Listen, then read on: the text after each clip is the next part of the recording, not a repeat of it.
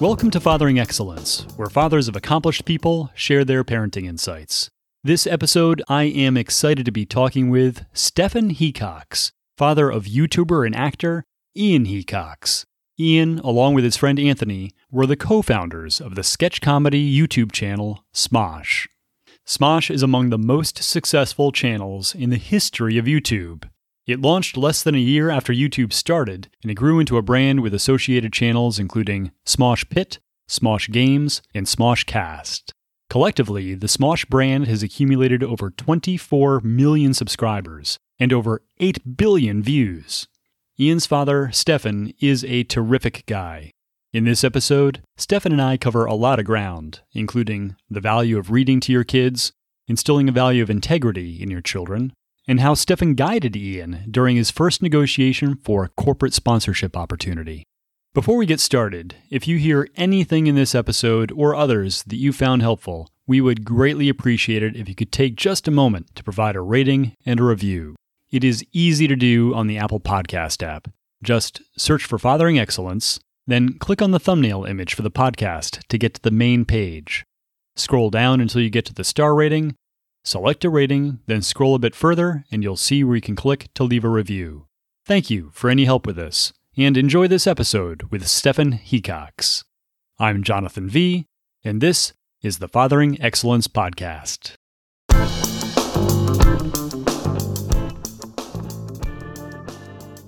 Stephen, thank you so much for finding time for this conversation. I have really been looking forward to it. Your son, Ian, is just remarkable what he's done with Smosh, with his friend Anthony, going from what I believe was making videos for MySpace after high school to having one of the most subscribed channels on YouTube. So I'm curious, from your perspective, was there an inflection point along the way where it seemed like it went from this being a hobby to something that Ian could really have success at?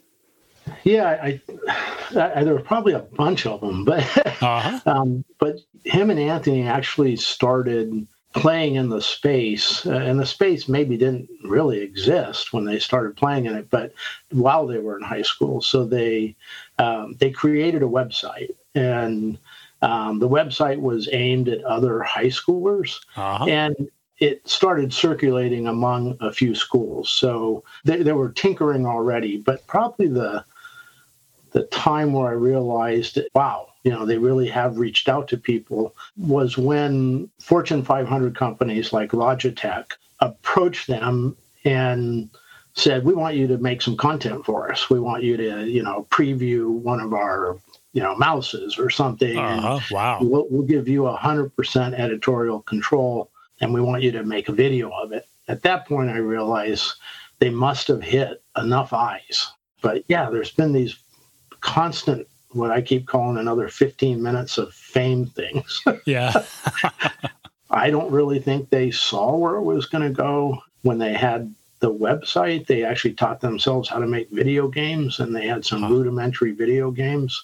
And then they did some parodies, and the one in particular was a Pokemon parody. And yes, that's the one that really put them kind of on the map, so to speak. Tens of millions of views. And honestly, YouTube was in its infancy at that point. But I think it was the most viewed video for 6 months or something like that. That's incredible. And, I'd like to say that we knew what he was doing 100% of the time, but we didn't necessarily. A lot of the stuff they did was at Anthony's home, which was in the same neighborhood. But, we had set some parameters for them and expected them to adhere to those parameters. And if we saw or heard differently, then we would talk to them.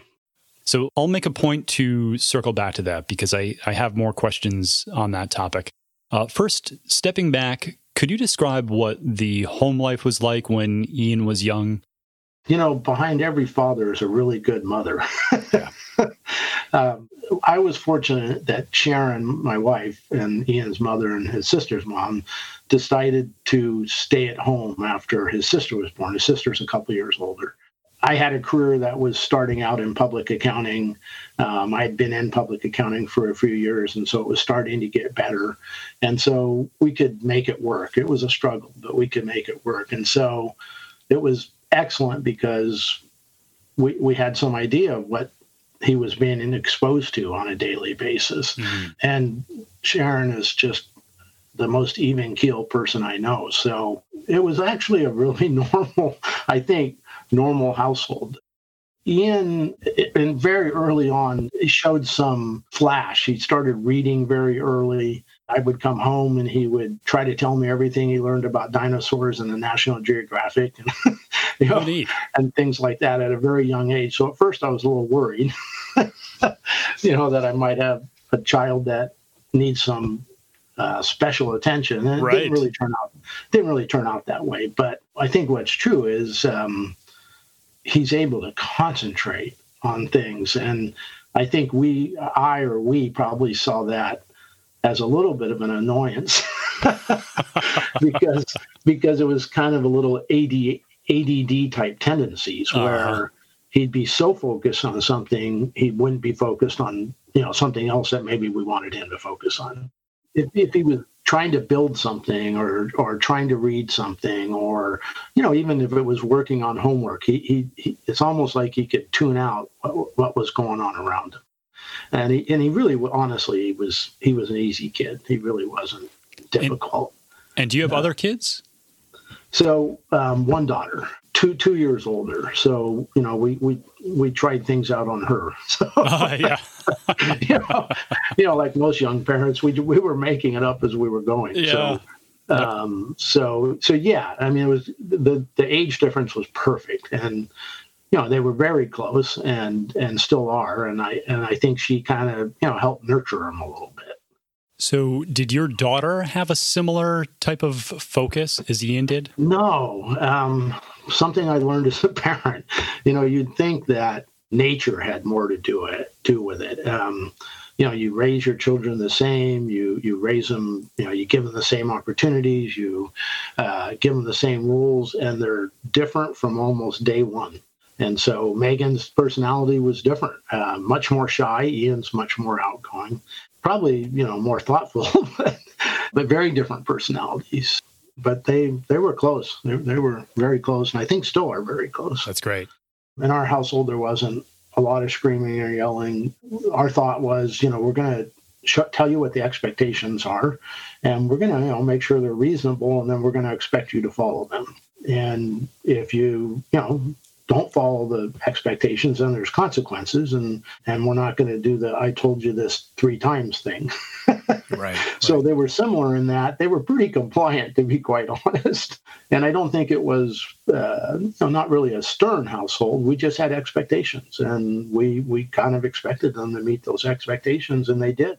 It's easy when you're young, and even when you're our age, it's easy for the world to revolve around you and maybe not be as good a listener. And so, we tried to get them to, listen first, then ask questions, or, make sure everybody gets an opportunity to speak. That was kind of a time when, when we were kids, you didn't call adults by their first names. Right. By the time they came around, it was much more common. So we might introduce them to Mr. So-and-so or Mrs. So-and-so, and they'd say, "Oh, well, no, call me Judy." So it was a little bit of an awkward time, but politeness, I guess, is the way I'd put it. Yeah. Yeah. How did you approach that, cultivating politeness in your kids? We tried to make it about kind of a team effort. So we tried to instill in them that they were competing with themselves and not against other people. So therefore, when they were in group situations, it would hopefully be more of a team environment. That might not actually get somebody to be the very best at something, but we tried to get them to compete with themselves and not compete against other people, so that when they were around other people, it'd be more of a team environment and, maybe a little less cliquish, even though it's pretty hard to avoid that. And then I think we saw that play out. They had groups of friends. They were involved in, mostly Ian, not as much Megan. They were involved in recreational sports, and they were good teammates. People liked them. They got along. They were easy to manage. Mm-hmm. So I think that's probably where I saw it play out more, in their interpersonal relationships. And we just tried to create that environment. I'm kind of a work hard, play hard type of person. And so I admittedly, in a sense, raised them that way, where, I did work long hours as a CPA, but I always tried to be there for dinner. I made sure I was able to coach soccer. And I was there on weekends. But when I was there, I was 100% in. The outdoors was big to me, and it's proven. They both really enjoy the outdoors. My goal with the outdoors, and Sharon was of the same mindset, was for them to just understand that the world's a lot bigger than them. And it's some of us don't move out of our neighborhood. We live in a neighborhood. That's true. And we may not travel much, and the world's a heck of a lot bigger. And I got to admit, Ian, he obviously took that to heart, because him and Anthony had the foresight to see, and maybe I just wasn't with it enough, but they had the foresight to see that they could reach not only people around them, they could reach people across the world. So circling back to some of the expectations that you had for your kids, sounds like they were pretty easy to manage kids overall. I've not yet met a parent with perfect angels. Right. When there were times that you needed to discipline or implement some consequences, what were some of the things that you would do? And when they were young, they might have been spanked a couple of times, but not much. We weren't really big on spanking. What we were really big on was timeout. And even as they got a little older, if there was something that wasn't done, or they were rude, or they were upset, we all get upset, right? If they just were not in the proper frame of mind, we would have them, take themselves away, whether it be a different room or their own room. So we were kind of big on, you need to go get some peace and quiet, and when you're ready to rejoin, then rejoin.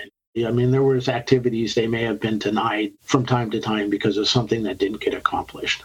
Was there anything particularly important to you, a value or habit, something that if transgressed, so to speak, might be more likely to result in disciplinary action? The big thing for me, and for both of us, was integrity. I just drilled that into them. I still drill it into them. And so they knew that I would be most upset if they lied about something, or if they weren't truthful, if they were withholding the truth. And so we tried to make it so that, if they screwed up, they could talk to us about it. I always thought it was kind of interesting and I'll use Ian because that's who we're talking about.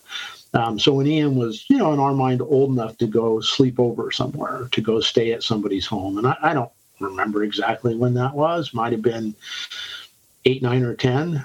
He would spend the night down the street with somebody, friends, and then the next day they would say, "Oh my gosh, he is so polite, and he wanted to keep helping out, with the dishes and this and that." I'm thinking, like, are you talking about my kid? That's nice. So, I think these lessons you try to impart probably have more impact than you know. Yeah.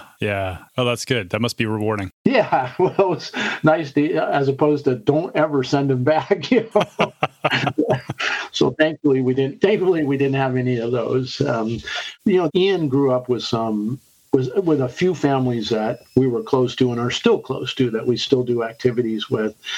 And, sometimes those kids were out of control, and, they just had a different way of dealing with things and a different way of compliance. And, so I think they got to see a little of that.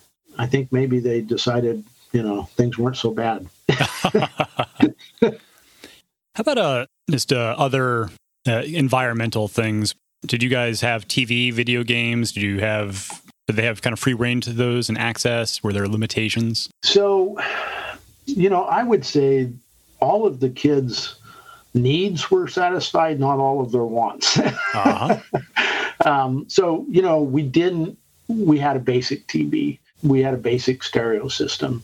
They never had their own cell phone until they were, much older, until they were really young adults. And it wasn't as common then. Now it seems like, 6-year-olds have cell phones. Yeah. So with the computer, we didn't use a lot of, and there were less of them then, but we didn't use a lot of monitoring systems or privacy systems. We told them what we thought was appropriate for them, and then we trusted them. And that doesn't mean, trust, you have to verify once in a while. Right. But I think with all things, we always tried to do that. If we told them what we expected of them, and we didn't expect outrageous things, if we told them what we expected of them, then we trusted them to do them. Most of the time it happened. And we knew what they were up to most of the time. We didn't just let them run amok, but we weren't over their shoulder all the time. And the whole YouTube thing and Ian Smosh thing is that, that's kind of how that started. We didn't know a lot about what was going on, and then we'd ask and we'd learn a little more. Then we'd go check it out ourselves. So I think the biggest thing was we just, I think, had reasonable expectations. We told them what those expectations were, and then we trusted them to do it. Uh-huh. My kids didn't, even though I think they had appropriate freedom, they didn't have the kind of freedom I had. I mean, I was, we were a little too loose and footloose, and it turned out okay. Yeah. So we just expected. We told them what we thought the right thing was. We told them we expected them to do the right thing, and then we tried to give them the space to do it, quite honestly. Mm-hmm. Yeah. And it sounds like when it came to lying in particular, that if your kids disclosed something that may have been, telling you about something bad they did or something bad that happened, that you might have been pretty forgiving of that situation if they were forthcoming. But if you had to find out without them disclosing it to you, or if they lied about it explicitly, then the consequences may have been very significant, so that they would realize, hey, I'm better off just coming clean than risking lying or him finding out. Absolutely. If they were to confide in us, then, there wasn't necessarily punishment. There was a discussion about, how it could have been done differently or whether it should have happened at all. And whether there was somebody they needed to go talk to, somebody they needed to make amends to. So, yeah. And there were times, obviously, where we found out about things that they had not been forthright about. And, the punishment was more severe. Was reading particularly important in your household? From when they were literally infants, we read to them constantly. We surrounded them with books, and we weren't necessarily, they were age appropriate books, but we weren't trying to indoctrinate them into something. We just wanted them to be around stories and just be around print. And Sharon, my wife, she reads incessantly. She reads far more than I'll ever read. I read a lot for work, so I don't do as much pleasure reading.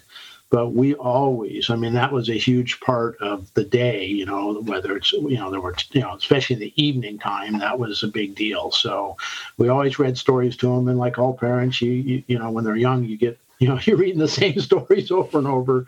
But they were then interested in reading. Megan's a little less interested in reading than Ian is. But I believe that, constantly reading to them, reading with them, having them read, I believe it had some impact. And, Ian turns out to be kind of a storyteller. He does a lot of writing for some of the sketch stuff they do. And so, I didn't, at the time, didn't have it in mind that would be the purpose. It's just, with books, you can go places. So there were some telling things about Ian. His first job, he was the rat at Chuck E. Cheese. He was the what? He was the rat. Oh, the rat. Okay. Yeah, he was the kid in the rat costume. He was Chucky. Yeah. And, of course, I didn't have anything like that when I was young. I did the more typical stuff, gas station, et cetera. But yeah, that probably should have been a telling thing, but we didn't really see, we didn't think that had something to do with his discomfort around other people or acting goofy around other people or being in front of an audience or a camera. So, there's these things you just sometimes don't really see. What are some of the other experiences that you think may have had an impact? I think that we had, a large circle of friends. So, and a lot of those circles revolved around doing something, sports mostly, one sport or another, or hiking has always been a big thing, backpacking, et cetera. And so it's that situation where you're not just sitting at a TV watching something. You have to do something, you have to plan it, you have to organize it, you have to be with people. And there's some element of, something could go wrong. If you hike 15 miles in, you're on your own. Right, yeah. And so I think a lot of those things, are part of that makeup. I've always been interested in small businesses. So, and that's, end up being a lot of what I do. So I would try to tell them about small businesses, how a particular business works. And I never really thought of it as being, something that was instructive necessarily from a future standpoint. I just thought it just helped broaden their horizon a little. And it turns out, Ian has some of that entrepreneurial streak, for him to push out on these things. And that's not everybody. Other people might be more comfortable just being a support person. So I think all these things had some impact. You mentioned that Ian had this job at Chuck E. Cheese. Were there times before that where you started to see his creativity, his humor, his writing, the precursors to his future endeavors in YouTube? Well, he was always, and I probably didn't really see it for what it was at the time. He was always comfortable.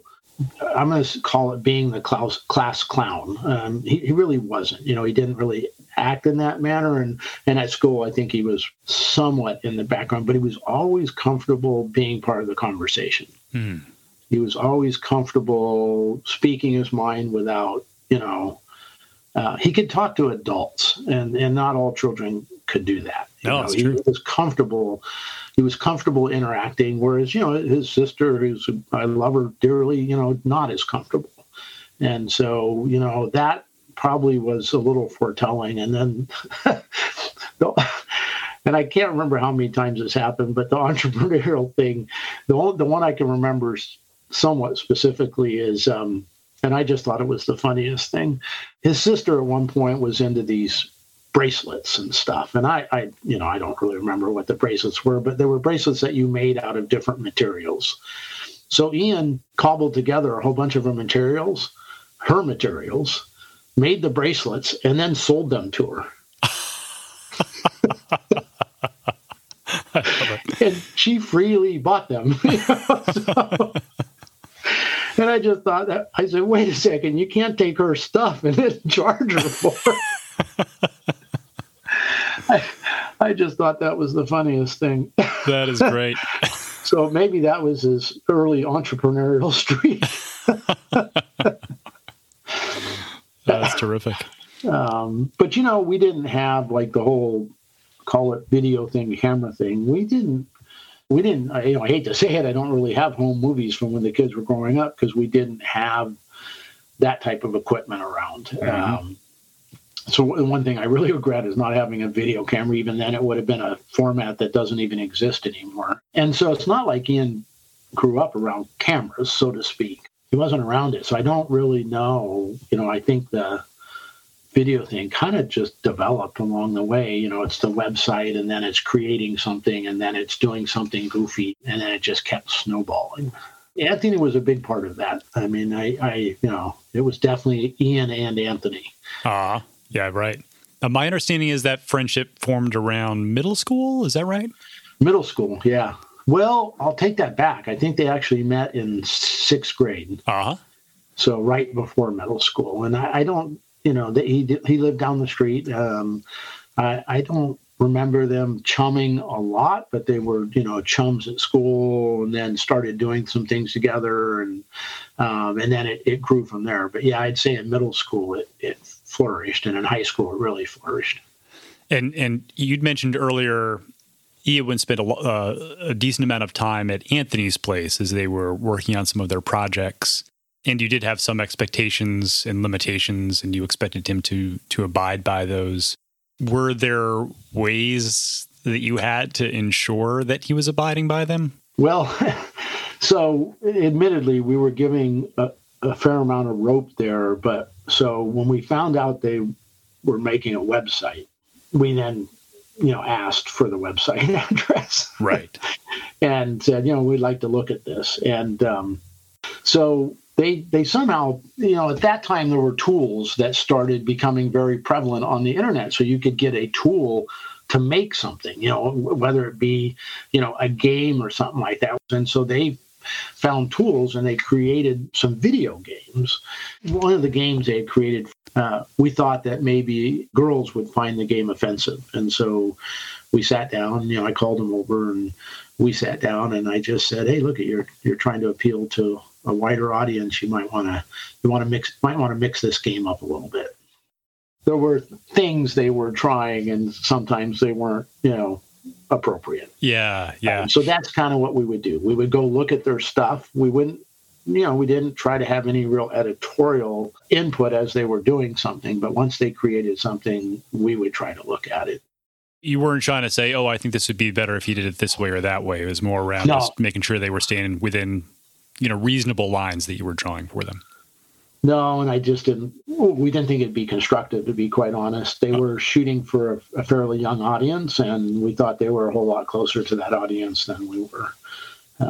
We just were more, make sure it wasn't offensive. For some parents, it's a bit more challenging to withhold their opinion. It seems like you had a very objective, almost a marketing perspective on, whether or not your input would be valuable or not. Yeah, and there was a little more input as things went along. So, we tended to learn how things were going by, what they were doing next. So, in the early stages, they had these parody videos. We didn't know at first. They started making merchandise. So they started having some T-shirts made with their logo and, coffee mugs, etc. And I just thought, it was, they did it for friends. And then all of a sudden, we need you to help us. We need to take, all these boxes to the post office. Huh. Well, what are all these boxes? Well, that's the merchandise that we're shipping out to the people that are buying it. It's like, oh, wait a minute.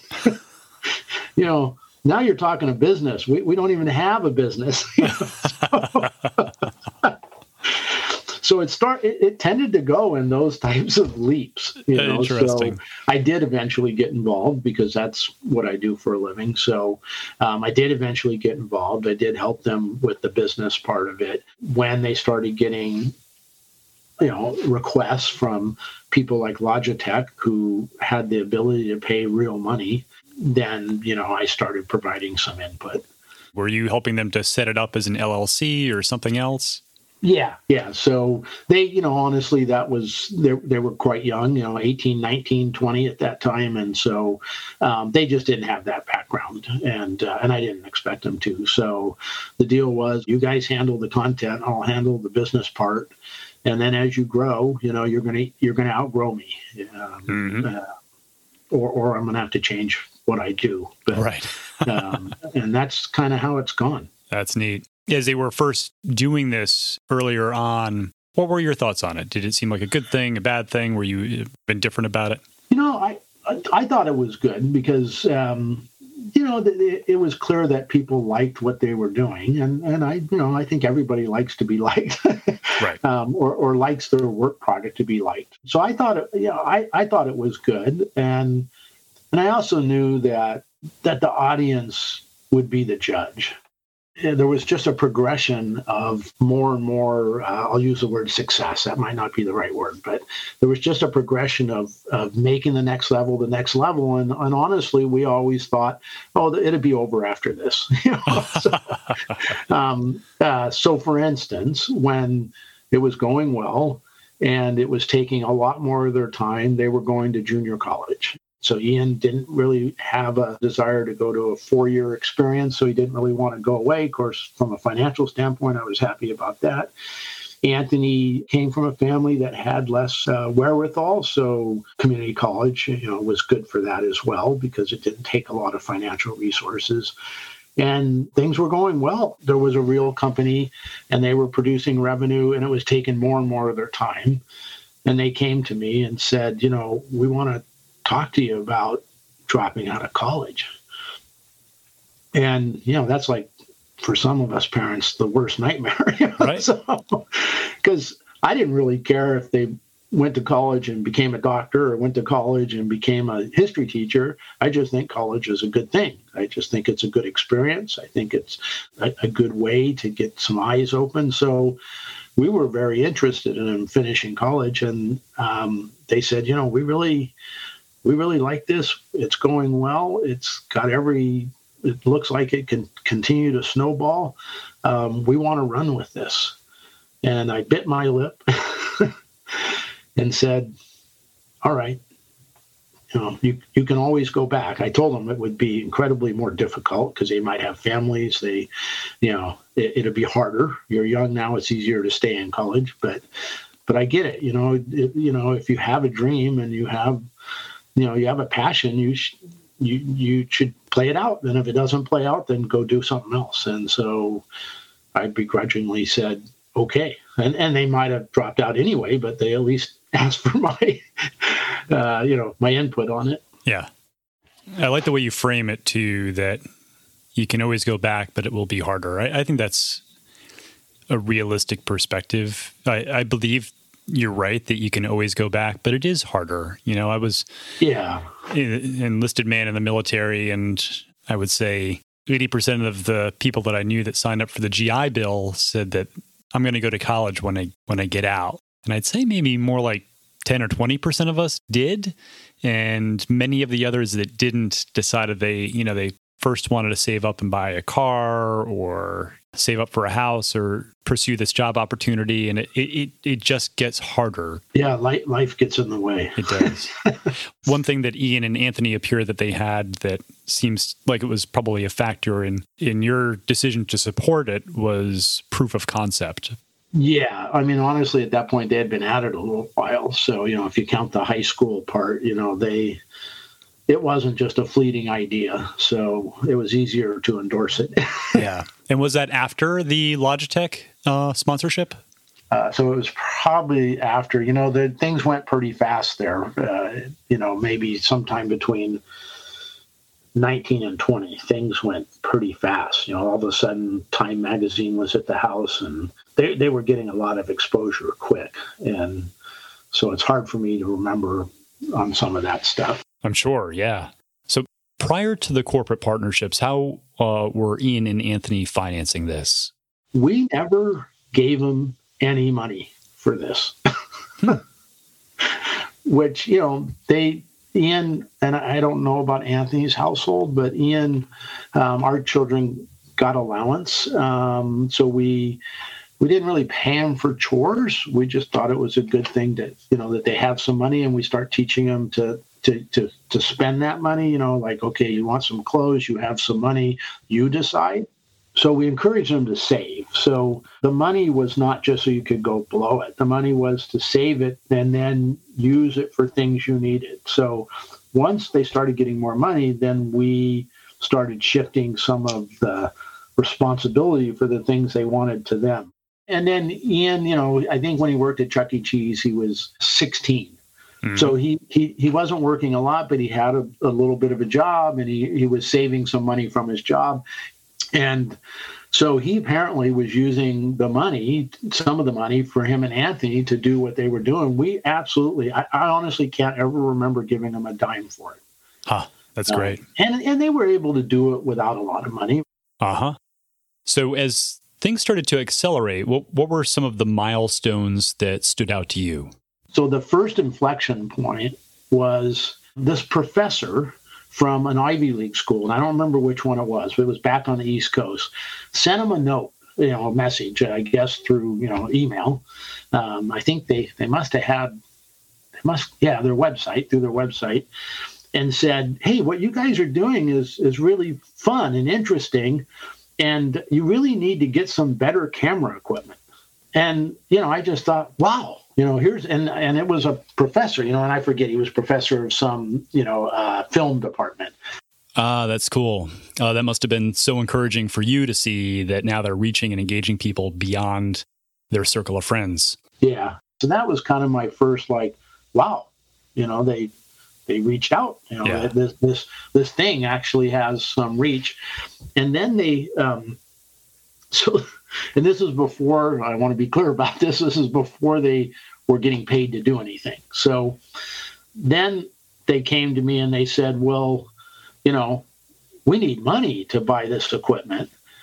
We're just going to ask for money. And so we had a discussion about that. What's that? Is that ethical? What's the, you're going to ask people just to send you money? And they weren't getting paid to do anything at that point. And so I said, well, I don't know. We'll see if anybody sends you money. And people started, and it was very small amounts. I mean, kids would send a penny. Some people would send a nickel. Other people would send a little more. None of it was ever big money, but their mail increased like 100-fold. Wow. Wow. And even if it's a small amount, a penny or a nickel, it shows that people are truly interested in the content and want to support it. Yeah. And that was kind of the second, oh, geez, they've hit people from all over. I mean, some money came from overseas. Wow. So they were able to buy some equipment. And then, they actually got approached, and I think it was probably Logitech, to make a video. And at that point I said, okay, look, if you do this video for Logitech, you have to stop taking money. You have to tell your fans, you have to make an overt statement. You cannot accept any more money from people. It just doesn't seem right. And I don't know if it was right or wrong, but it just did not seem right. And I said, you can't, it's not right if you ask people for money and use that money to make money for yourself. And so they did. So how did the first partnership proceed with Logitech? How did they know what to do? What kind of guidance did you provide to Ian and Anthony? That was kind of a learning experience because they honestly didn't know what to charge Logitech. And so I said, I tried to give them the rope. And so I said, well, what do you think? And they threw out a number that was, for a young person, probably seemed like a lot of money, but it was incredibly low. And I said, I think you need to think about this a little differently. This is Logitech. This is a Fortune 500 company who wants you to do it because they know you have eyes. So if they go produce a commercial on TV, that's for a certain number of eyes, and they pay essentially based upon the number of eyes. So you need to set the bar higher. So the bar was set, about 100 times higher. Wow. Well, let me see. I could probably do the math. Yeah, that's probably right. And Logitech didn't even blink. So that was kind of the next, that, this really is resonating, that now other people want to latch on to them. So by then, so for a while, then they got more jobs, honestly, like that, where they were doing, and they were very nervous about doing promotional video. They didn't really want to sponsor a product. Their idea was, we just want to do stuff about everyday life and try to make it goofy and funny. Mm-hmm. We don't really want to be, pardon the expression, a shill. And I said, yeah, but these people are going to give you complete editorial license. That's good. You helped them to stay on brand, but also figure out a way to monetize it. Yeah, and they I think at that point they definitely had grasped that whole thing. And maybe some of my friends and I didn't. That you could really monetize this. And now we have something called influencers. Mm-hmm. So probably the next one was they were approached by MTV. And so this is going to be, okay, now actually produce something more than just maybe a 3-minute segment. Maybe it's going to be a channel. Maybe it's going to be a series, something. And it was still just them and me, in a sense. In other words, there were no other professionals involved. MTV wanted them to come to LA to meet with them. And, they're still young. I mean, they might have been 20 or 19. And I said, well, are you guys, comfortable doing that? Anthony honestly had not even really traveled out of town. And so they went down to LA on their own to meet with MTV. They walked into the room and there was apparently, a conference table and, 4 or 5 suits sitting on the other side of the table. And, probably a creative person, et cetera. And they looked at them and they looked around and then looked back at them and said, where's your people? Oh, isn't that too funny? That's too funny. And I just wish I could have been there. They said, we don't have any people. It's just us. So when they came back and told me that, I thought, okay, yeah, you just crossed another point here. You now need people. Yeah. Well, it's nice that you were able to support them as much as you did. You clearly had a skill set that a lot of us dads don't have and might not have been able to bring to bear. And to have somebody that they could trust as well is certainly valuable, I think. How was that for you as a father, seeing all of these inflection points? It's amazing, honestly. I mean, it's. I think we all want our children to succeed, and if that they were doing something they really loved and people liked it, and they were getting paid for it. Yeah. And so that that was heartwarming for me, and it still is. So I have just a few closing questions. First, what are 3 words that you'd say your wife or your kids would use to describe your parenting style? Inclusive. It might be an overused term, but it's kind of unconditional love. Uh-huh. Maybe it's 3, but the 2 biggest things I've always told my kids, and I tell them as young adults, there's just a couple things I truly want from you. I want integrity. I want you to have integrity. I want you to not hurt people. And I do not want to pick you up from jail. Mm-hmm. And we had expectations, and we just assumed, we treated them like they would fulfill those expectations. So inclusive expectations, accountability, maybe is another way to put that. Yeah. And the risk is, honestly, my concern all the time was the risk is that just sounds like a totally compliant mindset. And I didn't want to end up with just compliant people. Yeah. I wanted to end up with, I wanted to add to the world somebody that was compliant, but, creative, somebody that could, add something to the world. Can you think of a particularly difficult time that you had as a father? The challenge for me was to, and especially because Sharon, was home with them until they got well into, high school anyway, was to make sure we were on the same page.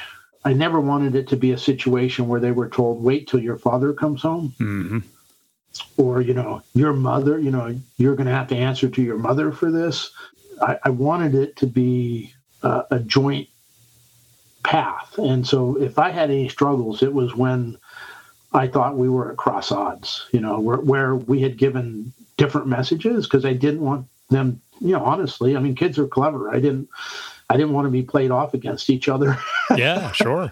And then, we all have struggles, right? So I wanted to make sure that they didn't see us, in a sense, fighting. They didn't see us in battle. And we didn't have many battles, thankfully, and we still don't have many battles. Well, thank you very much for your time, Stephan. I really enjoyed talking with you. This has been a great conversation. Well, it's been fun talking with you. Thank you for listening, and thanks to Stephan Hecox, a wonderful guy and an excellent father. As mentioned in the introduction, we would greatly appreciate it if you could help sustain the podcast by leaving a rating and even a brief review. It's particularly helpful if you can do this on the Apple Podcast app. You can also help sustain the podcast by telling a friend about it, subscribing, and following us on Instagram, Twitter, or Facebook.